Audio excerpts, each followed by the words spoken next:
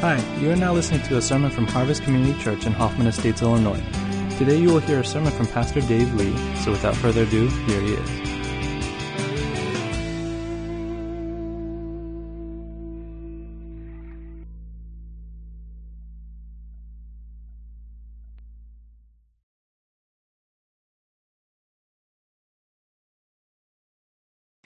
I want to start the message in a little weird way. About a month ago, I started a new series called Spiritual Bungees, or Cutting the Cord.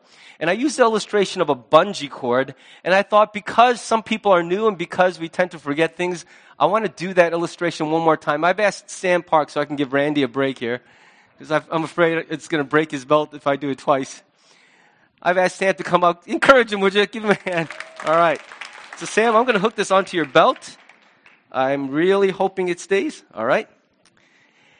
And Sam, I just want to invite you to walk away from me slowly.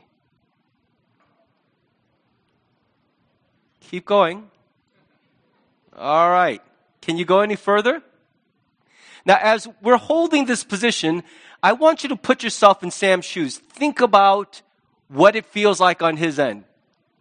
What would you be feeling, other than fear that this old man's going to let go of the bungee and break your spine? All right, Sam, come on back. Just hold that mental image, because it's a very important image for you to... You might want to take this bungee home with you here. Sorry. Okay, thanks, Sam.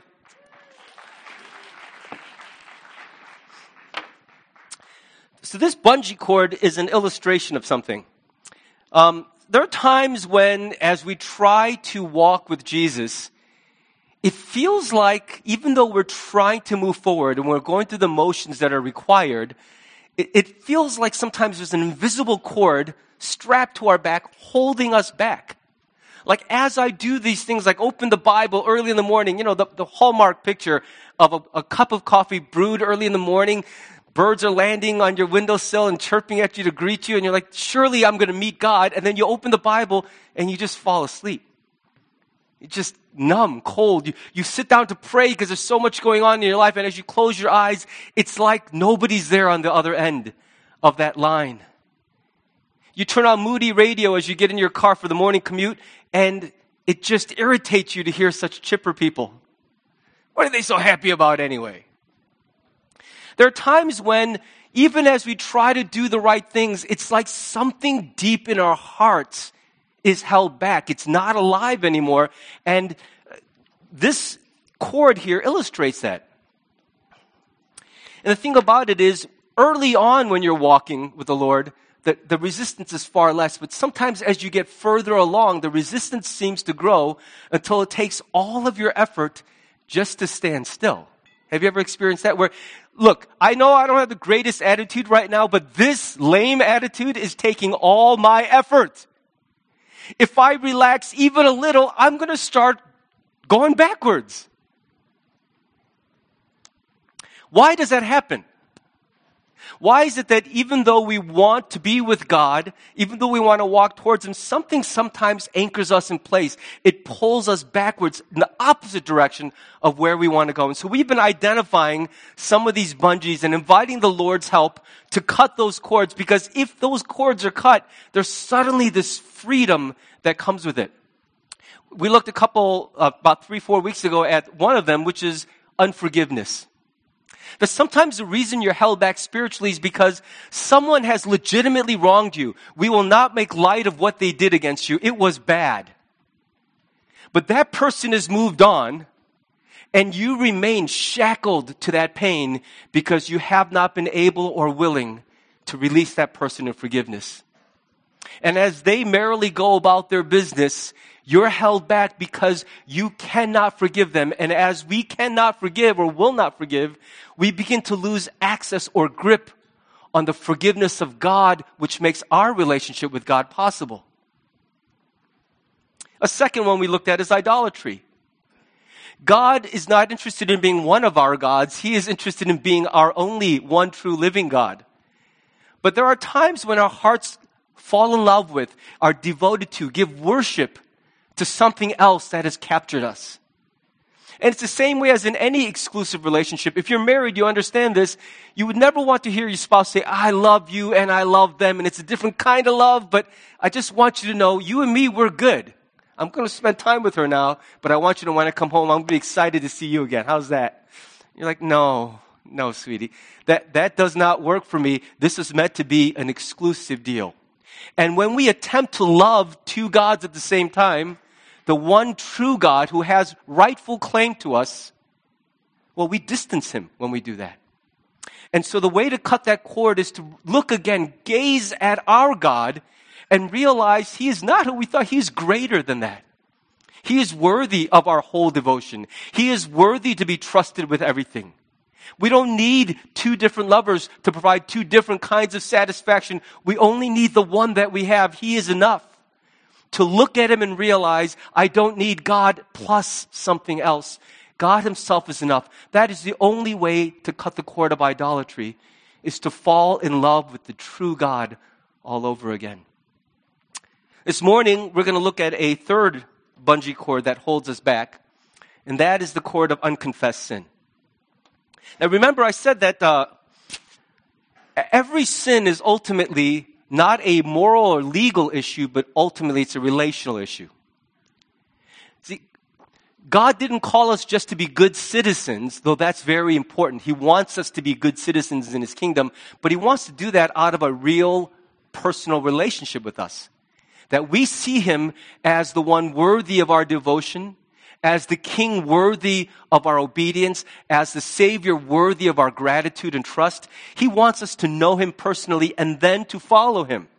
So when we have these other cords holding us back, it's because somewhere along the way, the choices we made violated that relationship. And that's why we're feeling some of these barriers in our faith. And unconfessed sin gets in the way because think about any relationship you have. If someone did something wrong against you and then sort of try to just blow it off and keep going as if it never happened, how does it make you feel? How does it make you feel when the person doesn't acknowledge that what they did created damage? It caused pain.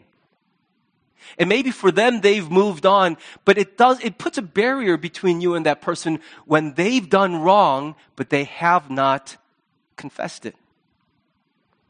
And if they then try to resume the relationship with you without dealing with that betrayal, it causes problems, doesn't it? And for some of us, I know your story. This is not hypothetical. You're living in it right now. You're struggling with the fact that someone has done something to you and they haven't apologized. But it's also possible that for some of us, the reason we're stuck spiritually is because we are carrying around this burden of guilt, regret, shame, and we haven't let it go. How many of you saw the 1986 film, The Mission?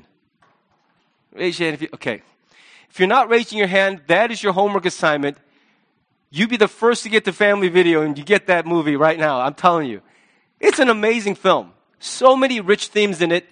The score is one of the most beautiful pieces of music I've ever heard.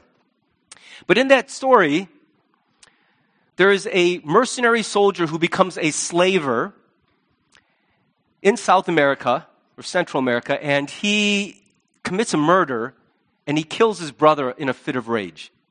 He's played by Robert De Niro. The character's name is Rodrigo Mendoza. And after he kills his brother in a fit of rage, he's overcome with guilt and he realizes that all his life he's lived by the sword. He's been a man of violence and he's tired of it.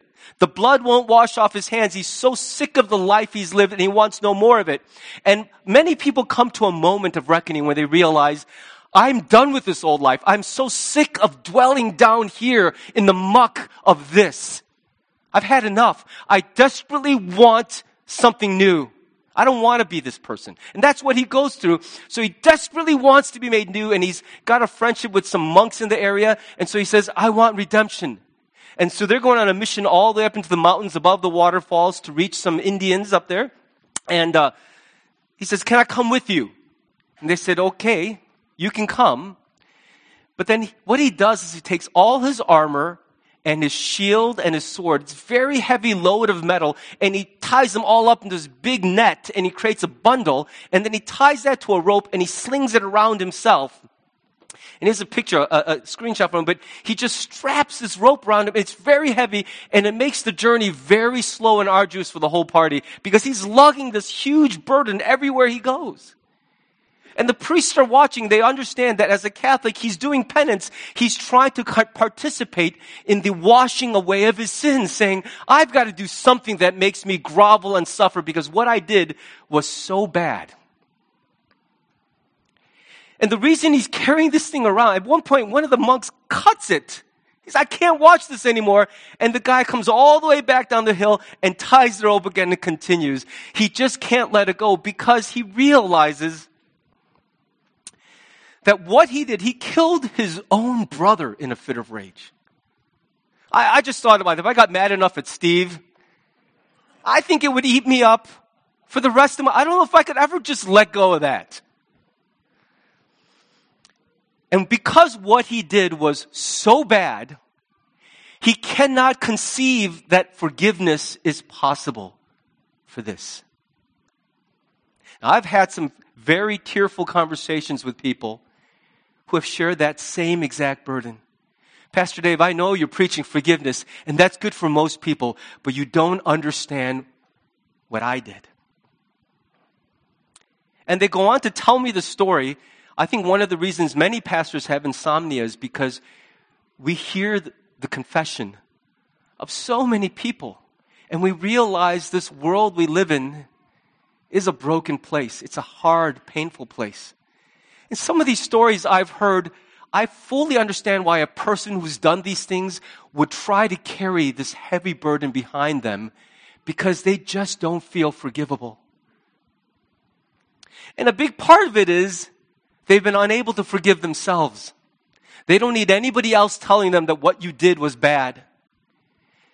You know how irritating it is when you are already trapped in this cycle of self-loathing? You hate what you did. You hate what you're becoming. And someone else goes, you shouldn't do that. And you're like, oh man, I really don't need you to tell me that I'm a mess. Every day I look in the mirror and I hate who I see. I know I'm a mess. But the truth is for me, I feel like it's too late.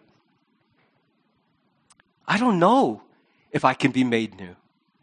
I don't know if even God can manage to let go of this. And so people like Rodrigo do their penance.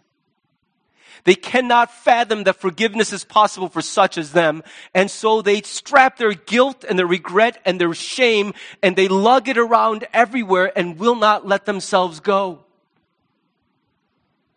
And just like all the monks trying to get up to their mission, everyone around them is slowed down, discouraged, worried, heartbroken, watching a person slowly wither away in front of their eyes because they cannot find freedom from their shame and guilt. Carrying around the burden of guilt, it can have devastating effects on a person. See, it's like, I don't know if this is a gross illustration, but it just came to my mind. I hope you'll forgive me for the horrible visual I'm going to plant in your brain for the rest of your life. Have you ever had a cough and you go, and you're at a dinner party and this giant wad of phlegm just shoots into your mouth? But you're at a cocktail party and you're like, oh man, where am I going to, you can't just spit it out on the floor. It's carpet everywhere. They don't have garbage cans. And so you're like, where do I put this? And you're carrying it around your mouth while you're mumbling response, how are you doing? And you're in a crisis because I can't hold this. It's gross. Where do I put it? I wish I could get rid of it, but there feels like there's no appropriate place to eject it. So some people do the unthinkable. Put it right back where it came from. Now that's a disgusting illustration. I just made myself a little sick. But it's this idea that what I'm holding is gross to me. It's unbearable. I know for a fact I don't want to hang on to this, but I don't know where to put it. It's too foul. I can't just throw this out there to people. That'd be like being at a cocktail party and go, excuse me. Sorry, that was just in my mouth. Everyone would be horrified. That's disgusting. You're so inappropriate.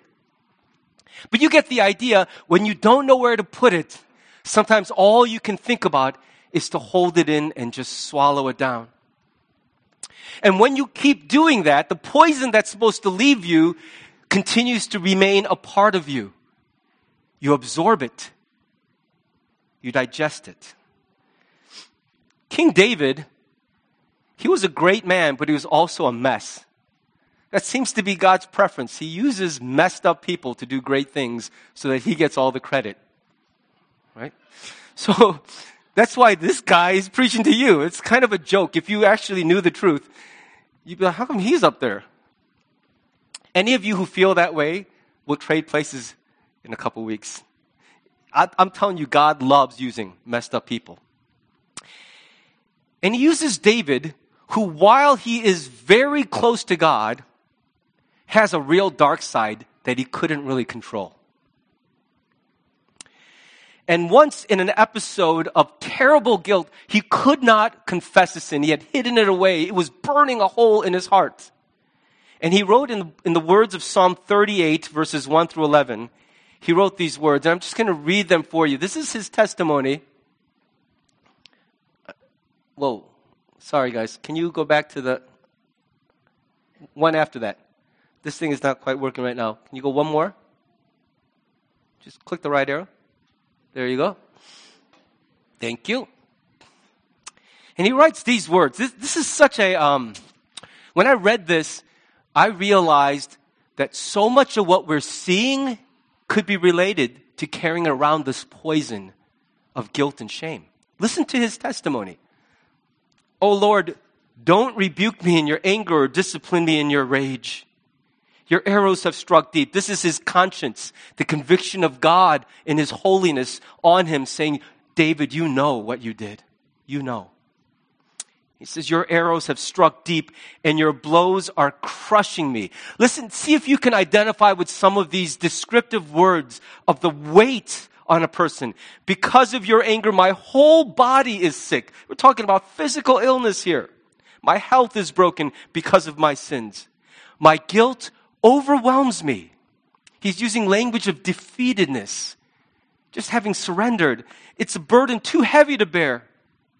My wounds fester and stink because of my foolish sins. I am bent over and racked with pain all day long. Listen to this. It sounds a lot like depression. I walk around filled with grief. I'm sad about the world because I also know that the world is right here. I'm a mess.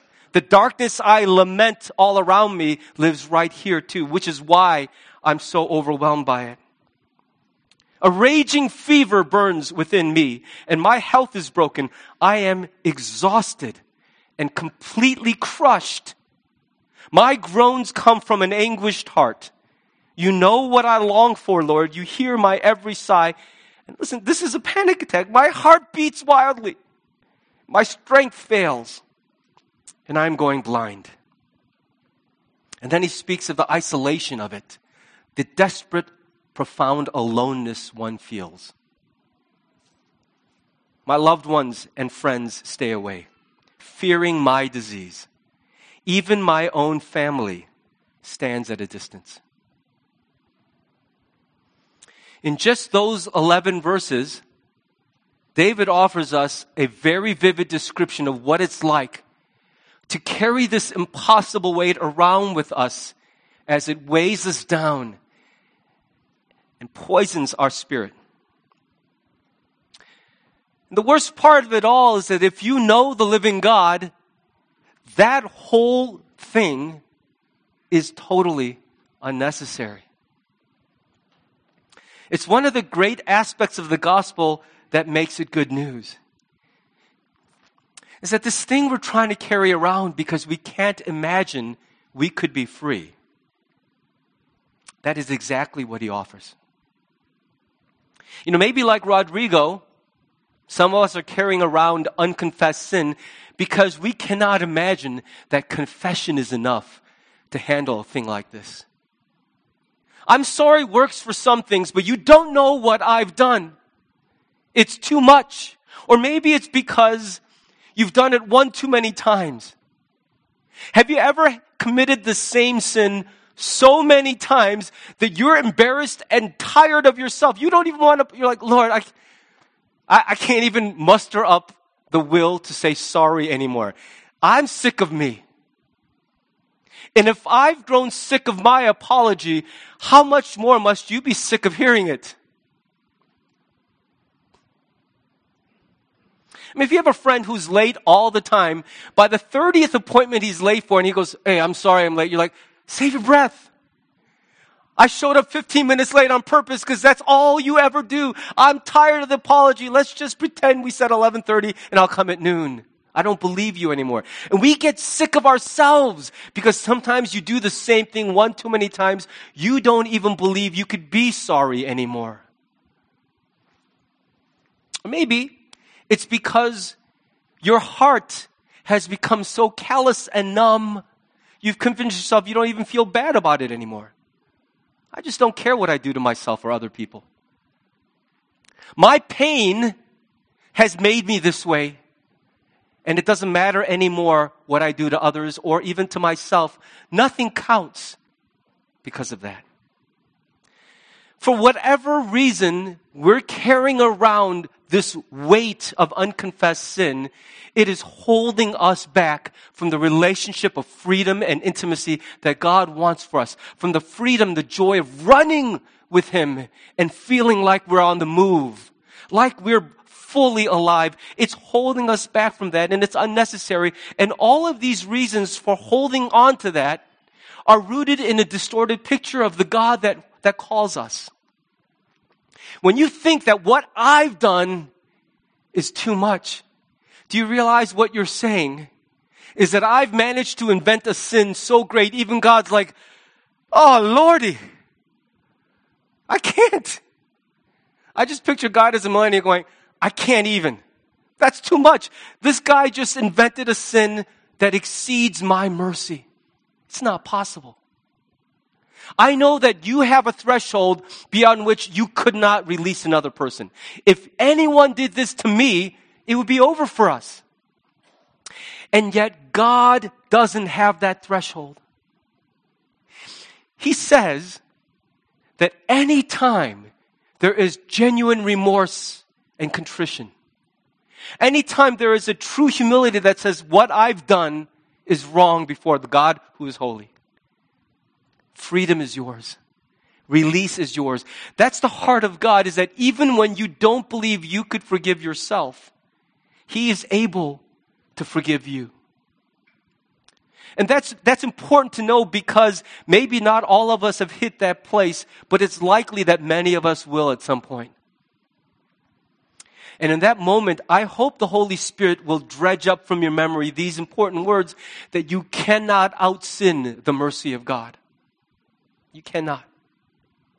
There's nothing human beings have done that He has not heard of or seen before. Or maybe because you've committed the same ridiculous sin over and over, it's become a way of life for you. You don't even believe your own repentance, and you think that somehow God must feel the same way you do. He's just tired of you. He's grown bored of you, weary of you. He's rolling His eyes in heaven at you.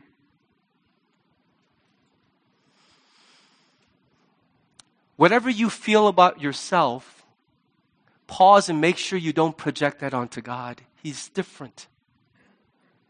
Even when I am sick of me, He is not. It's so important to remember. When you can't stand the sound of your own apology, God still looks at your sin and He's repulsed by what you've done and what it's caused. But when He looks at you, His heart swells with love. He has no illusions that what you've done is a mess. But He sees past the deed to you, and all He can raise in His heart is a swelling love. I love what Pastor Tim Keller says. This is one of his more famous quotes. But he says it so simply. The gospel is this: we are more sinful and flawed in ourselves than we ever dared believe. Yet, at the very same time, we are more loved and accepted in Jesus Christ than we ever dared hope. Did you catch that? This is the gospel. Is that you're not even as bad as you think. You're worse. We let ourselves off the hook quite easily because we've got to live with ourselves. But the honest truth is, you're worse. And if it were legal or socially appropriate, you might have gone way past where you stopped yourself. But at the very same time, in Christ, we are more loved and accepted by God than we would ever dare to hope. And it's important that we not just hear these words and go, okay, that's, I guess, the gospel. To embrace it as that's the heart and character of our God. Because when you get to that place where you cannot forgive yourself, it's very important to understand who it is that invites you to let go of your burden.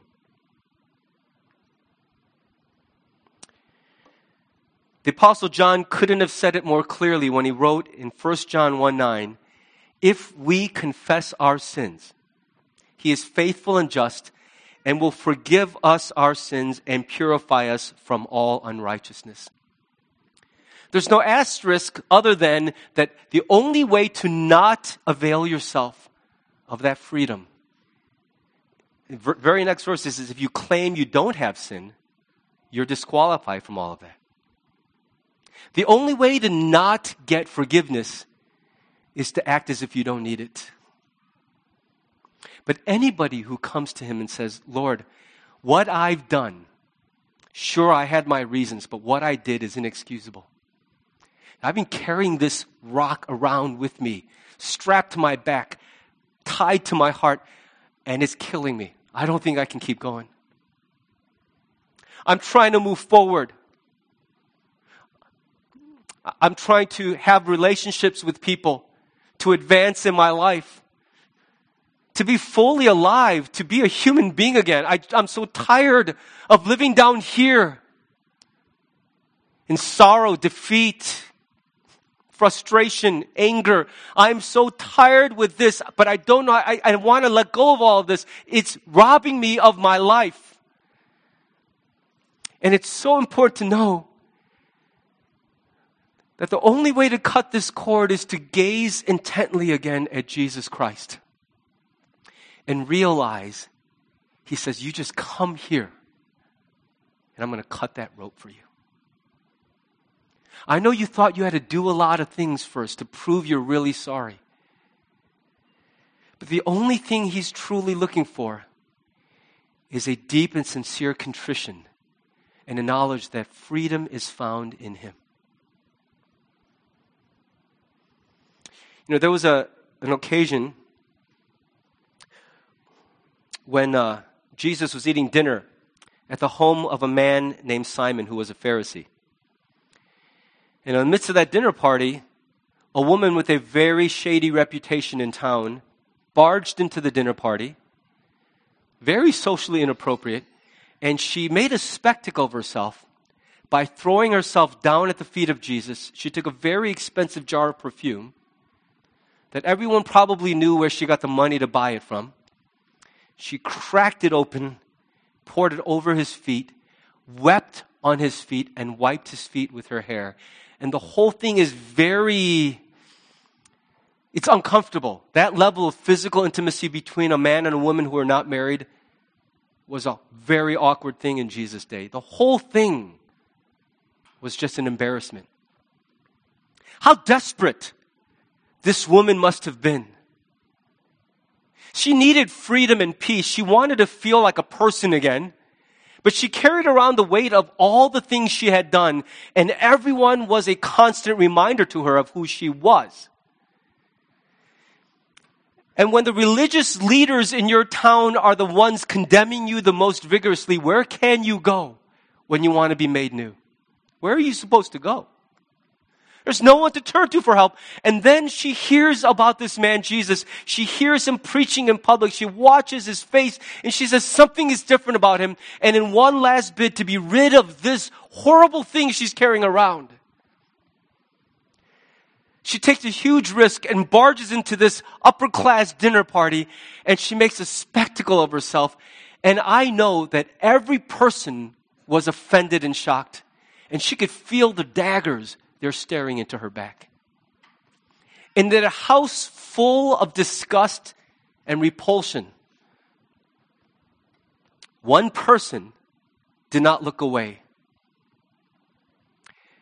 And Jesus saw in her contrition real love, real sorrow, real humility. What I love about Jesus is that he does nothing to pretend her sin wasn't a problem. He even says to Simon, look, who do you think should be most happy about having a debt forgiven? The person with a small debt or a very large one? Simon says, surely the person with the large debt. And he's pointing right at the woman because that lady has a huge debt. She earned her reputation. No one did those things to her. She chose those things. She's carrying that around. He doesn't make light of her sin because sin is serious business and we have to own it. But he looks at her great debt and he meets it not with the clucking of his tongue or the shaking of his head, but he says, I'm going to cancel that debt. I see what she has amassed and accrued for herself. She'll never cut that free. I'm going to take care of that for her right in front of all of you tonight. And with just a word, he says to her, your sins are forgiven. And just like that, this thing she'd been carrying around, if you could watch the mission and watch that moment when the rope is cut and that burden is sent hurling over the cliff, there's such a visceral feeling of release. At least there was for me when I watched it. And in just that one word, Jesus sets her free. She's not that woman anymore. And then he says at the end, you go. Go in peace. That word, it's not just a greeting. This is what all her life, she just wanted peace. She wanted to feel like a lady. She just wanted to be a human being, whole, healthy, to be able to look at herself with dignity and pride, to not have to be defined by her pain or by her deficits or by the wounds she's carrying. She just wants to be somebody. To not have this turmoil all the time, these voices raging inside of her. And just like that, in one moment of love and acceptance, Jesus, knowing the worst about her, seeing right into her, cancels her debt and sets her free. And with that, she has peace. And finally, in that place of freedom and peace, she can start to grow. She can start to move forward. She can start to know God. See, you can go watch 1,000 videos on Right Now Media. You could attend a dozen small groups, go to 100 conferences and retreats, learn everything there is to know about how to live a Godward life. But if you have this burden of unconfessed sin and you've been holding on to it your life, paying penance for the wrong you've done, the invitation this morning to you is to come before Jesus and let it go. He knows what you did, but he wants to set you free. And if you will receive that, something inside of you will come loose. I know that's what you've been wanting, but let me tell you also that the people who care about you, the people who share your life with you, the people who have been weighed down, pushed away because you have such a hard time releasing this burden. They've been longing for you to find peace too. And it will have an effect on every relationship in your life. Sometimes it's hard to do this by yourself. And so I want you to know that if you feel this is the step you need to take, we're going to invite you after the service is done. If you need to come around back, we'll just be praying for people.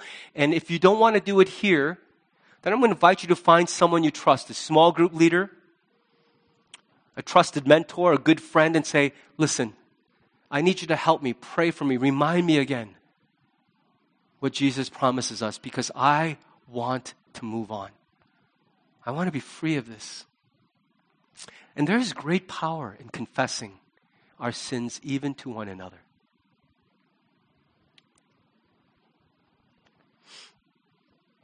We're going to transition into a time of communion. But before we do that, I feel like I just need to give you a minute. Just to pause and let the Lord speak to you. And I don't think everybody is going to be in the same place hearing this message, but for some of you, I think there's an urgency to this.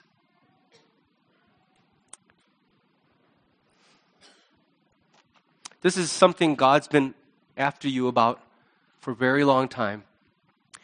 And I believe what He wants you to do this morning is to stop postponing and say, here, right this morning, in this very place, I want to stop carrying this.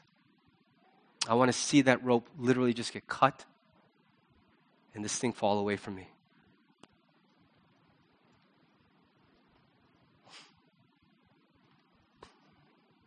I think that we are most surprised and grateful for the mercy of God when we are the worst and we know it. That's who He is. So I'm going to invite you, just in the quiet of this moment, Audrey's going to play some music, and we're just going to just listen for the Lord, say things we need to say. And let's unburden ourselves as He sets us free. So I'm going to give you a minute to do that. And then we'll move into a time of communion.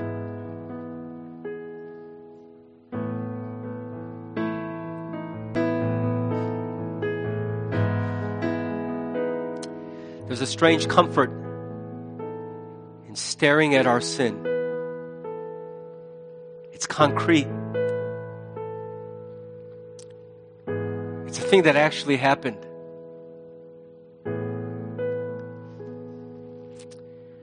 The mercy of God seems so abstract.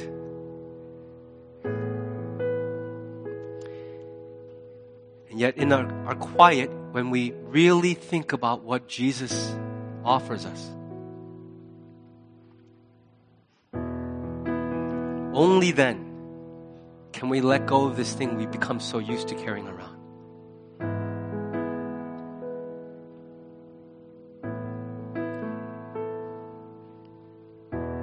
Some of you know that in this season of your life, your spirit does not feel free. Your heart has not known real joy in a very long time. You do not feel alive inside. None of that is what God has called you into. His kingdom is a place for the living. It's a place of freedom. It is a kingdom on the move. And He invites you to join that now, to be unburdened so you can be a part of something.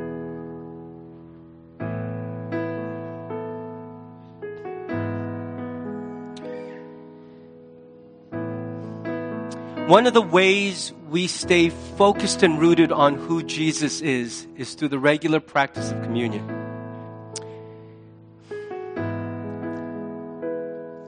You can open your eyes and we'll move into a time of doing this together. We do this because Jesus asked us to keep doing it. Matthew 26:28, Jesus says, "This is my blood of the covenant, which is poured out for many for the forgiveness of sins."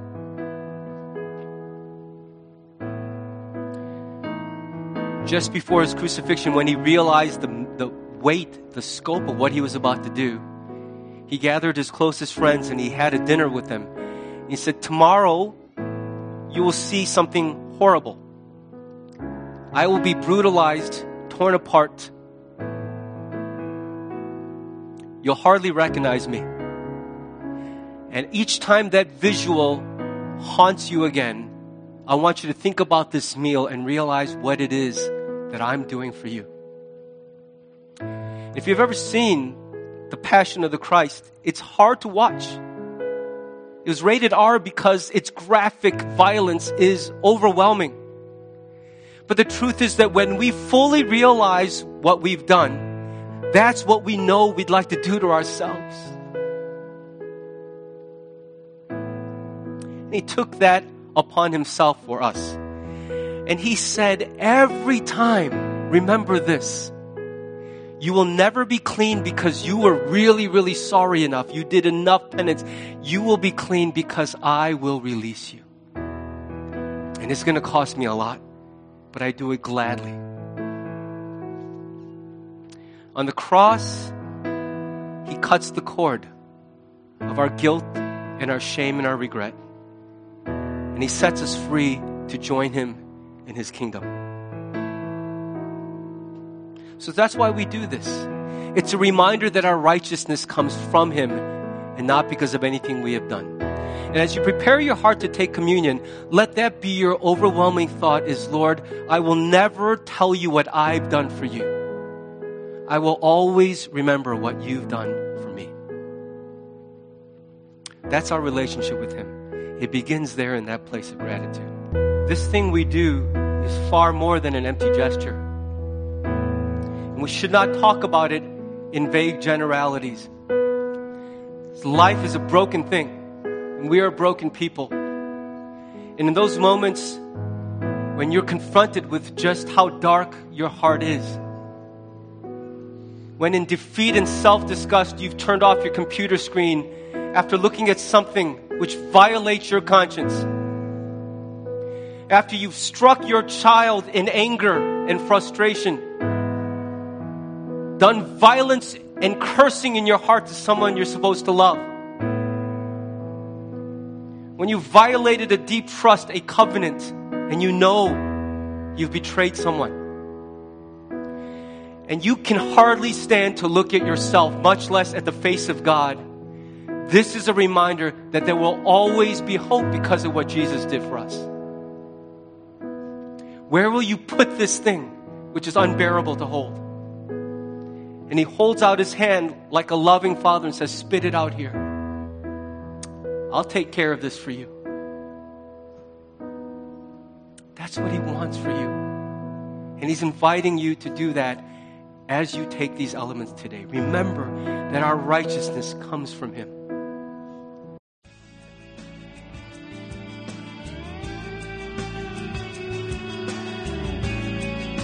Thanks for listening to the sermon from Harvest Community Church. If you would like more information or have any questions or comments, check out our website at harvest-community.org. Thanks for listening.